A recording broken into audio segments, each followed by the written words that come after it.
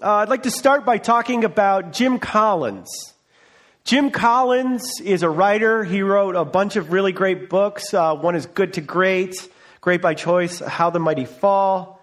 He actually and his team have over 2,000 years of collective corporate history that they compiled to write these books about what are the best companies in the world.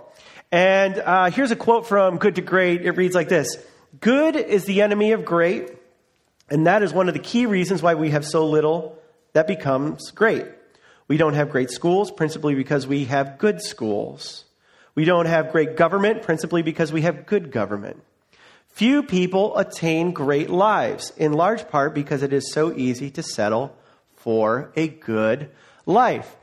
And in this book, Good to Great, what he does is he looks at over 2,000 years of corporate history, not like, going back 2,000 years, but a number of companies in the last 100 years that adds up to 2,000 years. So I don't want you to email me about that. There was no such thing as a pack. Okay, so anyway, so in his quest to uncover good to great companies, they began to research some of the patterns that they saw in these companies. And what they expected to find was that there would be some major charismatic leader who would cast a really clear vision and have a crystal clear mission, and the strategy would be amazing. And that's kind of what they found. But they found that people committed and aligned to something bigger than that. And here's what he found. This is fascinating. He said, "We found something quite the opposite. The executives who ignited the transformations from good to great did not first figure out where to drive the bus and then get people to take it there. No, they first got the right people on the bus and the wrong people off the bus, and then figured out where to drive it. They said, in essence, look, I don't really know where we should take this bus, but I know this much. If we get the right people on the bus and the right people in the right seats and the wrong people off the bus, then we'll figure out how to take it someplace great." Now, what Collins found in life is true of all of life. People are more important than your strategies. People are the key, and people make the difference. And in our world, sometimes the best way to build a vision or build a strategy is to start not by figuring out your amazing big ideas, but the best way to start is to figure out and start with who. His point is simple. In life and in business and in relationships, there are uncertainties. A healthy way to navigate life's uncertainties is not to start with what, but to start with who. Are you with me? Does that make sense? Start with who. Now, there's common reasons why people don't start with who. I have a few of them for you. First one is we just don't have anybody. You look around in your life, you're like, man, I just don't have people that I like in my life. I don't have people that I trust. Another reason is pride. We think that we don't want to let people in because we don't want them to see our shortcomings. Another reason why we don't start with who is that people are difficult. I don't know, you're not difficult, but all the other people in your life are difficult. I get that. Yeah, amen. Praise. You and I both know how awesome you are, but all those other people are so difficult. So why would you start with who? And then there's also just a lack of trust. We don't trust people. I believe that LA ranks on one of the lowest cities of trust. Like we don't really understand people's angles, or that we're suspicious of people. There's a hermeneutic of suspicion that pervades our city. And so we don't really know, like, if we can trust people. These are some of the obstacles that prevent us from starting with who. But regardless of these obstacles, we know this is true. We know that there are certain uncertainties in life that cannot be navigated without involving other people. We need to develop healthy relationships now so we are prepared to navigate life's uncertainties later. So I've called today's talk, Start With Who. I'm going to invite God's presence and pray. Will you join me in prayer? God, we are so grateful for what you're doing in the lives of Jerry and Deborah. God, I ask that you would continue to bless them throughout this day. You would give them everything that you offer through your Son, Jesus. God, I ask today, Lord, that you would show us how to experience deeper relationships, how to start with who, that you would give us a taste of your kingdom. I ask you to help me to speak as I should. Guide me in the ways I should speak that I didn't even prepare, God. In Jesus' name I pray. Amen. Okay, so we're going to be taking a look at a story about Moses. If you don't know who Moses is, he is a leader in the Jewish community that came before Jesus. He led the Israelites out of Egypt. And so we pick up that story, Moses, and maybe you've seen like Moses in the Ten Commandments, or Prince of Egypt, the cartoon, or you're just an incredible Old Testament Bible scholar. But anyway, you dice it. Moses gathered all the Israeli people, the Israelites, and he said, we're leaving. And by God's power and God's design, they left. And on the journey to the promised land, we slip into that story. And we pick it up in Exodus 18. And it's this amazing story. They haven't gone to Mount Sinai yet. They haven't received the Ten Commandments. They haven't settled in the land. They're in transit from Egypt to the promised land. They're on the journey, okay? You need to know that. So in that story, so along the way, they would camp, they would travel a little bit, and then would camp at night. Then they would travel a little bit more, and they would camp. So they're like people wandering kind of through the wilderness to get from point A to point B. They're not exactly. So one of these days, here's what happens. We read in Exodus 18, starting in verse 13, it said, "The next day, Moses took his seat to serve as judge for the people, and they stood around him from morning till evening. When his father-in-law saw all that Moses was doing for the people, he said, 'What is this you're doing for the people? Why do you alone sit as judge, while all these people stand around you from morning till evening?' Moses answered him, 'Because the people come to me and seek God's will. Whenever they have a dispute, it is brought to me, and I decide between the parties and inform them of God's decrees and instructions.' Moses' father-in-law replied, 'What you are doing is not good. You and these people who come to you will only wear yourselves out. The work is too heavy for you, and you cannot handle it alone.'" Let's pause there. A recent Gallup poll that surveyed at least 7,500 full-time employees found this. 23% of all employees in the 7,500-person survey, they feel burned out at work pretty often. Another 44% reported feeling burned out sometimes. This means that 2/3 of full-time workers experience burnout on a semi or regular basis. Now, the cost of this burnout is pretty substantial. 63% of burned out employees are more likely to take a sick day. They're 2.6 times more likely to be actively seeking another job. And even if they stay, they're 13% lower confidence in the management, and they're more than half likely to discuss how to approach their performance and improve their performance. They just either burn out or they just don't care. Burnout is a real thing. Burnout is bad. Burnout is real. And burnout is what we see Moses experiencing. It's just Moses. He's hanging out there. He's like, "Line up, everybody. What do you need?" And I just want to survey the crowd. What do you think Moses might have been like having to judge on? Any thoughts? Any thoughts? Yell it out. Any thoughts? What's that? Stupid stuff? Yeah. What kind of stupid stuff? Yeah, it's good. Good. That's a good stupid answer. What kind of stupid stuff? Yeah. Like where to go to the bathroom? Like, hey, he went to the bathroom on my tent. He can't do that. Okay. Sorry. Who else? I heard some. Yeah. You stole my sheep. You give me back my sheep. Like property ownership. What else? Anything? Adultery. Yes. Yeah. There's a bunch of teenagers wandering around. And what do teenagers do? They get into trouble. Hey, your daughter and my son, hibbity jibbity. Got to stop that. Moses, let's break this up. So from morning to night, he's judging thousands and thousands of people just lining up because there's thousands and thousands of people. He was getting burned out. Now, the whole scene reminds me of a place that exists in America. Do you know the place? Did I hear it? The DMV. That's absolutely right. That's right. You imagine that, like you imagine the despair. I recently had to get my license updated at the DMV. Has anyone got the new license? You have to bring like 6 forms of identification. Yes. Here's my gas bill. Can I have something with my face on it? And you go there, and there's first the initial line to get to the line, and you go there, and they're like the gatekeeper, like, "Are you supposed to be here?" And I'm like, "Yeah." And they're like, "Show me your 6 forms of ID." And they're like surprised every time someone someone has the stuff. You get out of line and there's an old lady who's dropped her credit card. I pick it up and give it back to her because I'm a Christian. And then you get a ticket, and then you go into another line, and you have to wait for over an hour. And you have some people that are yelling at each other on the phone. They're like, I don't know where it's at. Honey, just take care of it. There's a kid crying. And shut up, kid. And then there's like someone who's in between places who's sleeping in the lobby. It's just a whole scene. And then you finally get called up, and you couldn't have an employee that could care less about you. And they're just like, hello. And they're like looking at you. And you feel dead inside, and they feel dead inside, and you carry each other to the deadest place ever.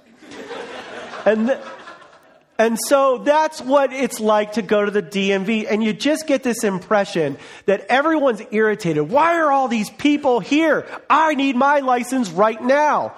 Why are all these other people here? This dude stole my goat.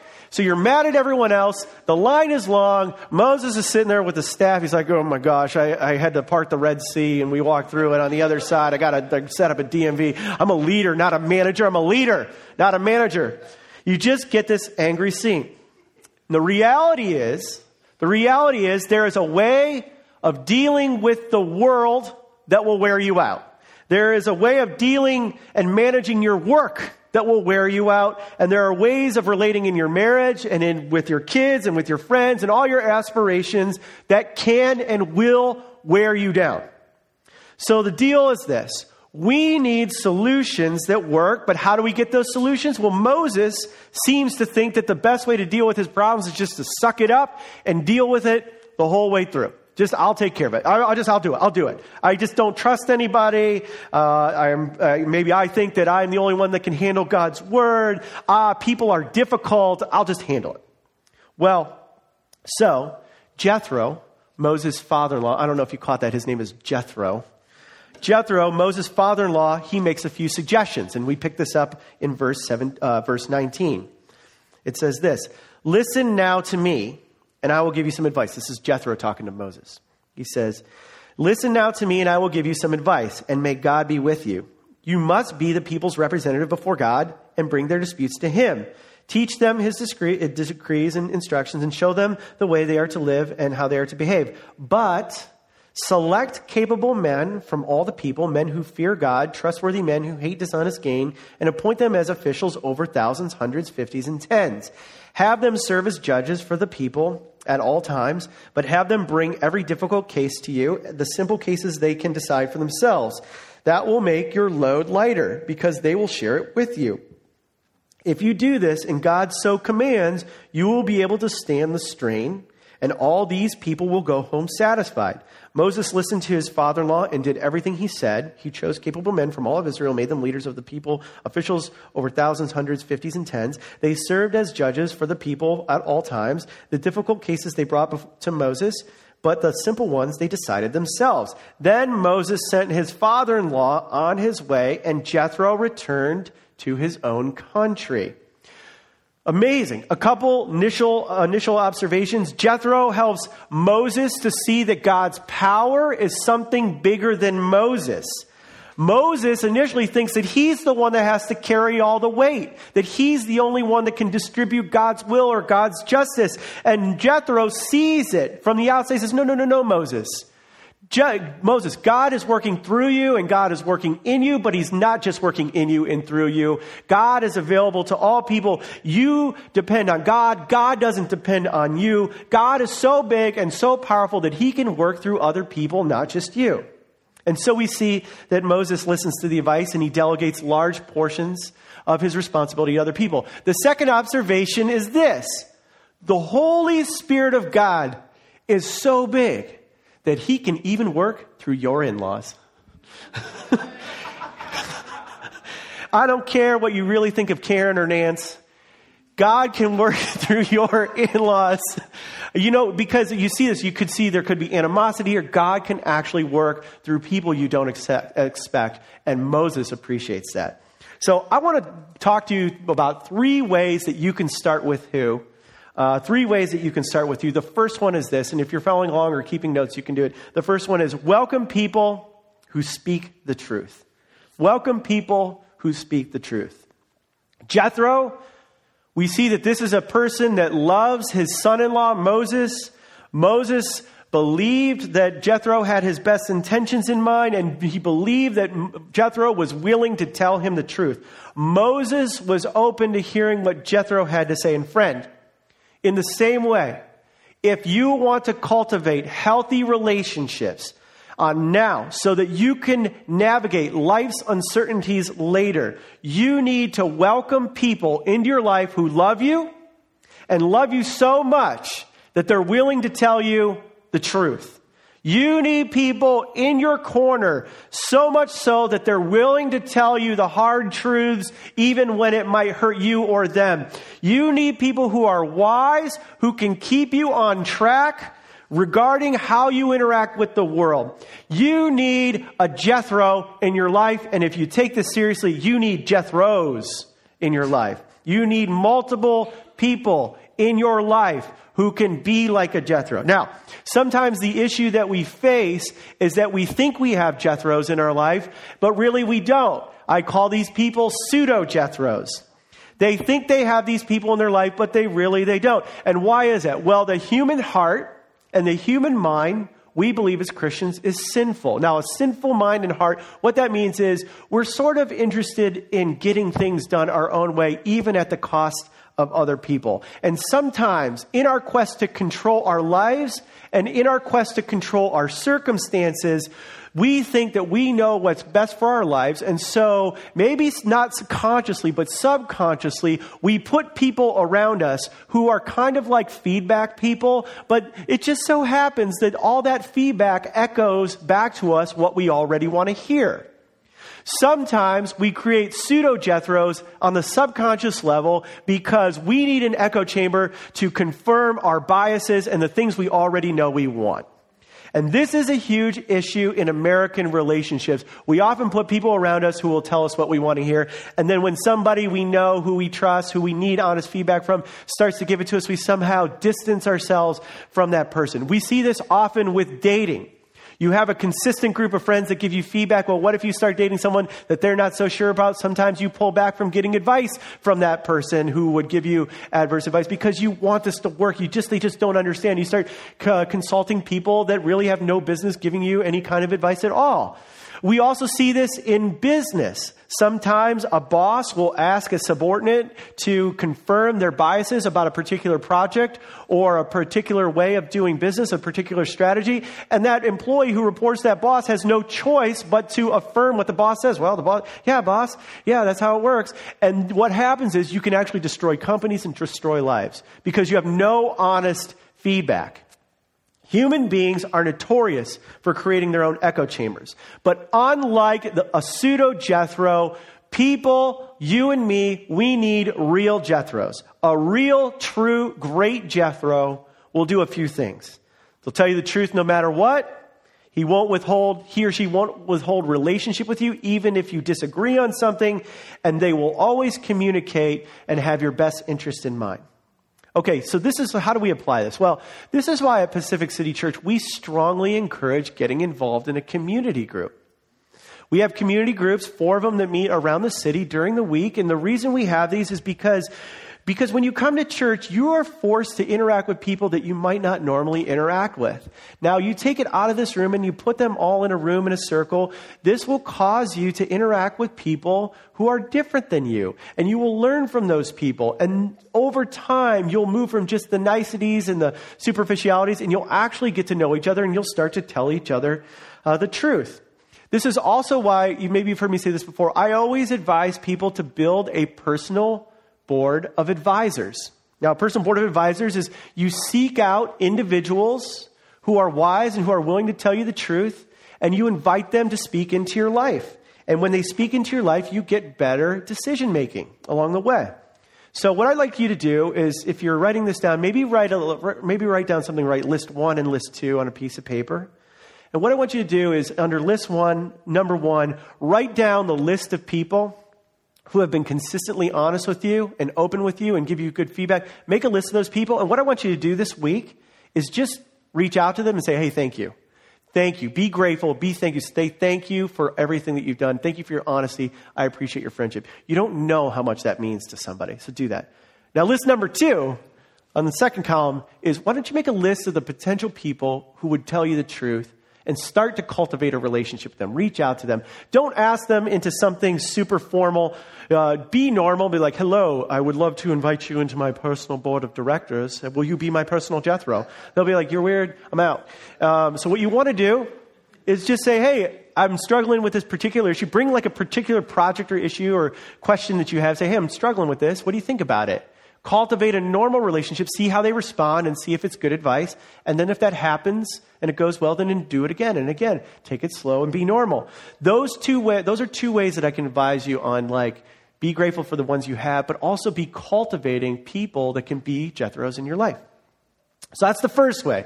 Here's the second way. Second way is this. We read in Exodus, I'm going to read it again in verse I think it's in 21. But select capable men from all the people, men who hear God, trustworthy men who hate dishonest gain, and appoint them as officials over thousands, hundreds, fifties, and tens. And then they decide the certain cases, and other people decide the other cases. So the second way to start with who is this. Invite capable people to help you. Jethro's advice is simple. You need help. You can't do it all alone. You need people who can come alongside you. You need to delegate. Now, returning to Jim Collins' analogy at the beginning, you need to get the right people on the right seat of the bus of your life, and you need to get the wrong people off the wrong seat and off the bus.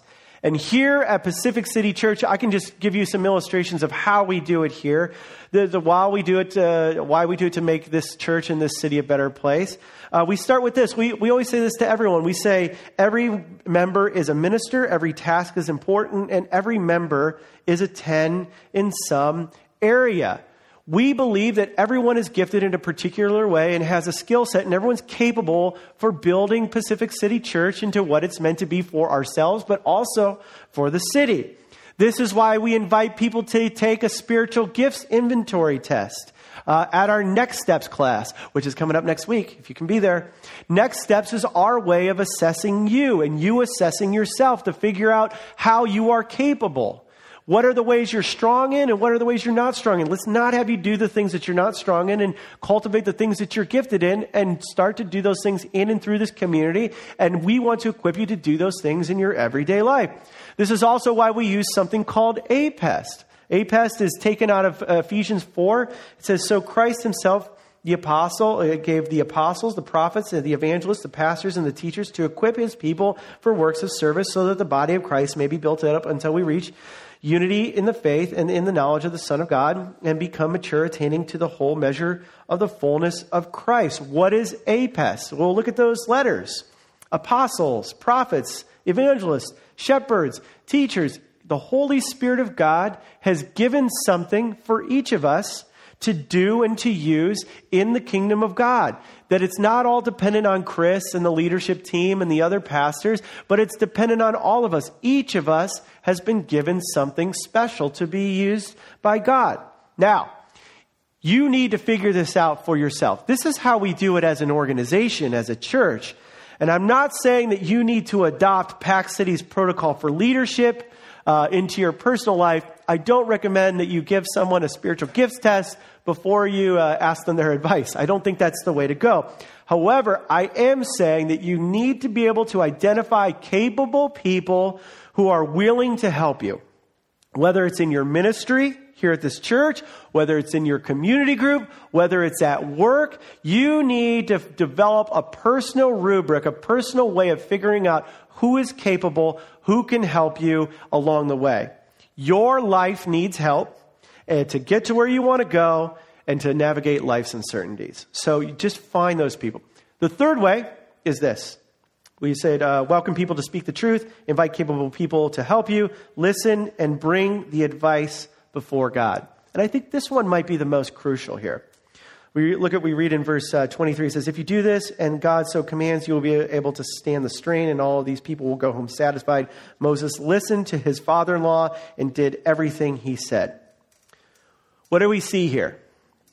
Well, we see Jethro's assumption is that Moses is going to listen and that Moses is going to take this advice before God. Now, there is a way to listen that's actually half listening, that's not really listening. Children are notorious for this. Like, they can hear everything if you invite them to go get ice cream or go to Disneyland. But if you should so dare to ask them to wash their hands and come to the dinner table for a salad, you will find yourself not getting any response at all. Children are notorious for like, what? I'm so confused. I just thought I was supposed to play in this room until you asked me 10 times. Children are notorious for not listening. Okay? And there is a way for people to not listen to people's advice and not listen to God's advice in our lives. Oh, yeah, sure, I can totally do that. Oh, I totally thought you meant I was supposed to implement this advice in like 4 years. I didn't know you were going to hold me accountable to this. I'm so confused. In the same way, when we receive really good advice, the point is to implement that good advice.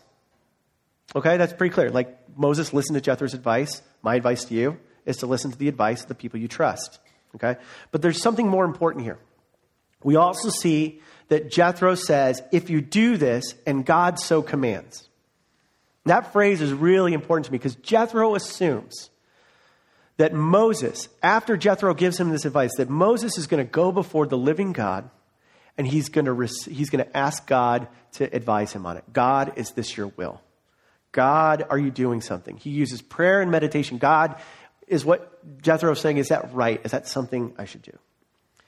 There's something that God followers are invited to do that goes far beyond just the collective wisdom of our age. Jethro and Moses both know that God offers people, then and now, I believe this, that God offers us a supernatural assurance that can go far beyond just our opinions and the opinions of others. God wants to not only supply you with people who will advise you and people who will help you, but he wants to supernaturally give you a confidence that goes far beyond a bunch of people saying you should do it. A confidence that surpasses all understanding, that goes beyond any amount of data or research that has gone into you making this decision. So friend, let me ask you a personal question. Where in your life right now do you need the assurance, a supernatural assurance that can only come from God? Where is it? Where is it? Is it in a relationship? Is it in a dating relationship? Is it at work? God, I need your assurance. I need to know what's going on. Are you looking for work? Is it in like how we relate to our parents as adults?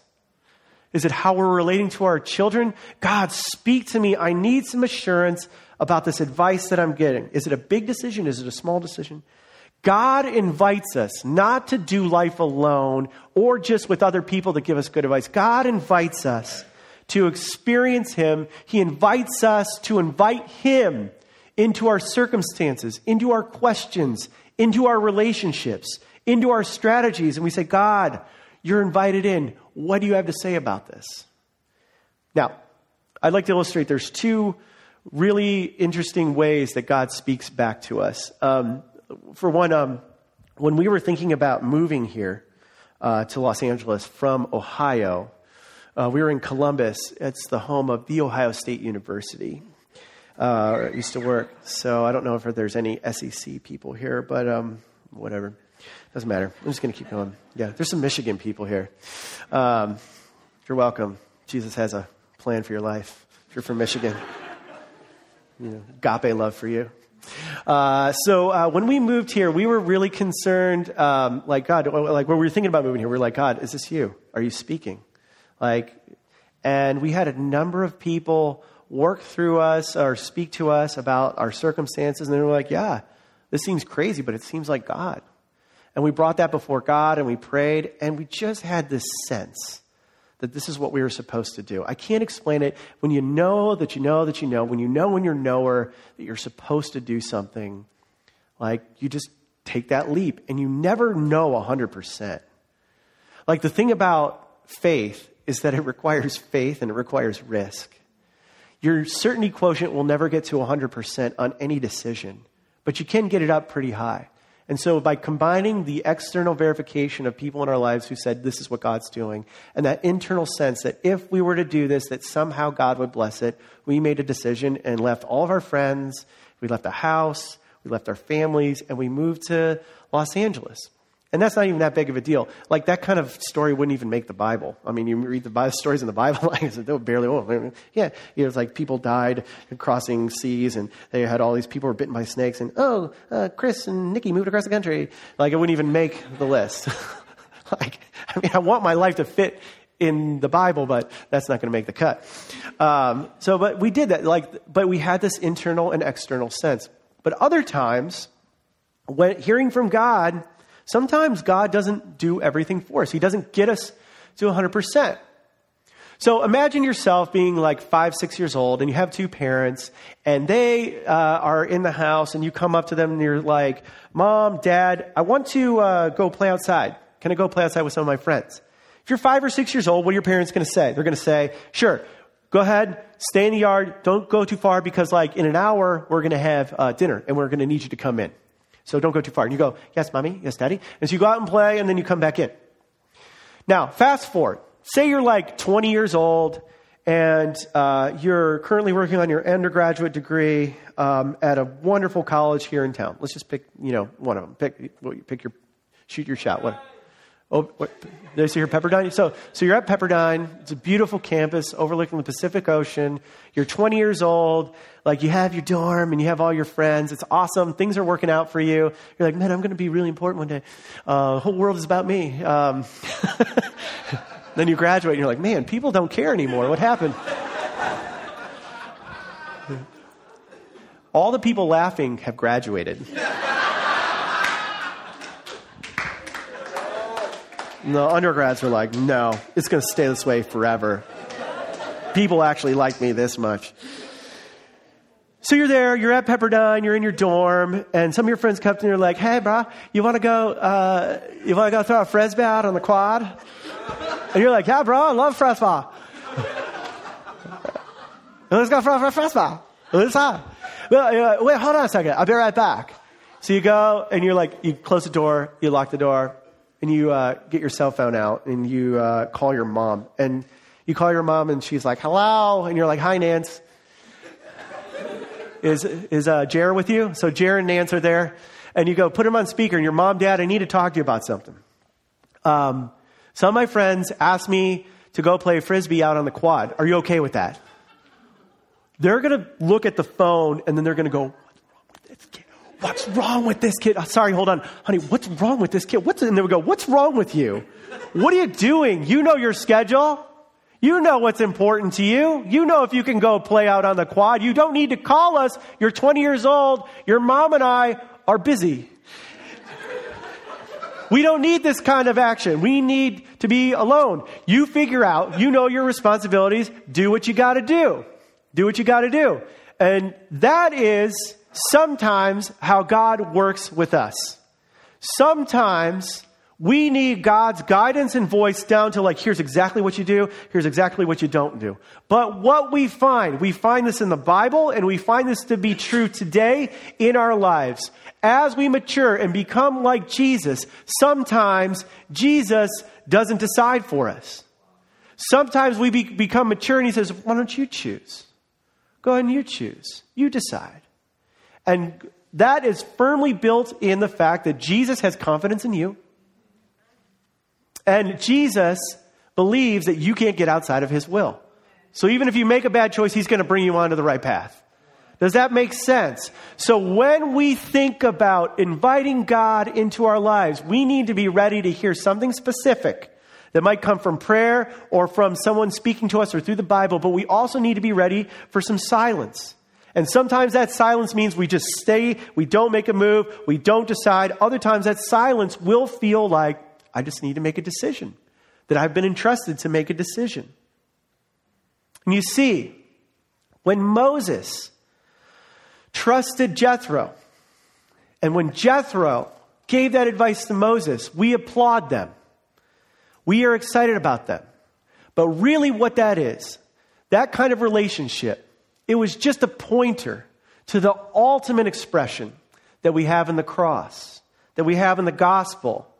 We see that the ultimate example of Jethro, the ultimate assurance of Jethro, the ultimate helper is Jesus.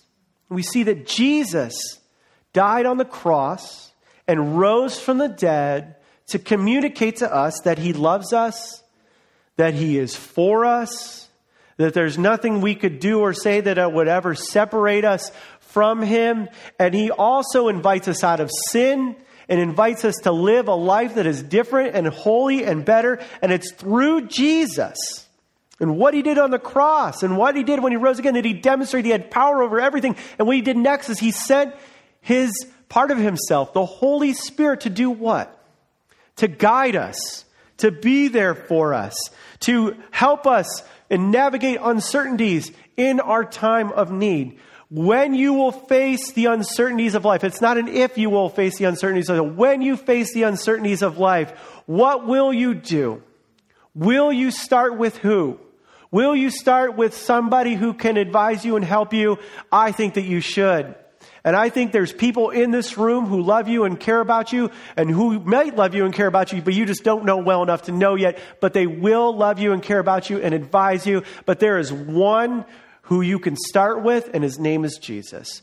And when we welcome the Holy Spirit into our lives and our circumstances, we are welcoming the very God who invented you. We're inviting him to do something in you and speak to you and guide you. And so, friend, those uncertainties will happen. I encourage you to start with you. Let's pray. Father, we thank you so much for everything that you want to do in us and through us. God, we thank you that you gave us your son, Jesus. We thank you that Jesus, that you died on the cross in our place and you established a way for us to have a relationship with you. God, we thank you that you are victorious over everything and the brokenness, and we turn to you.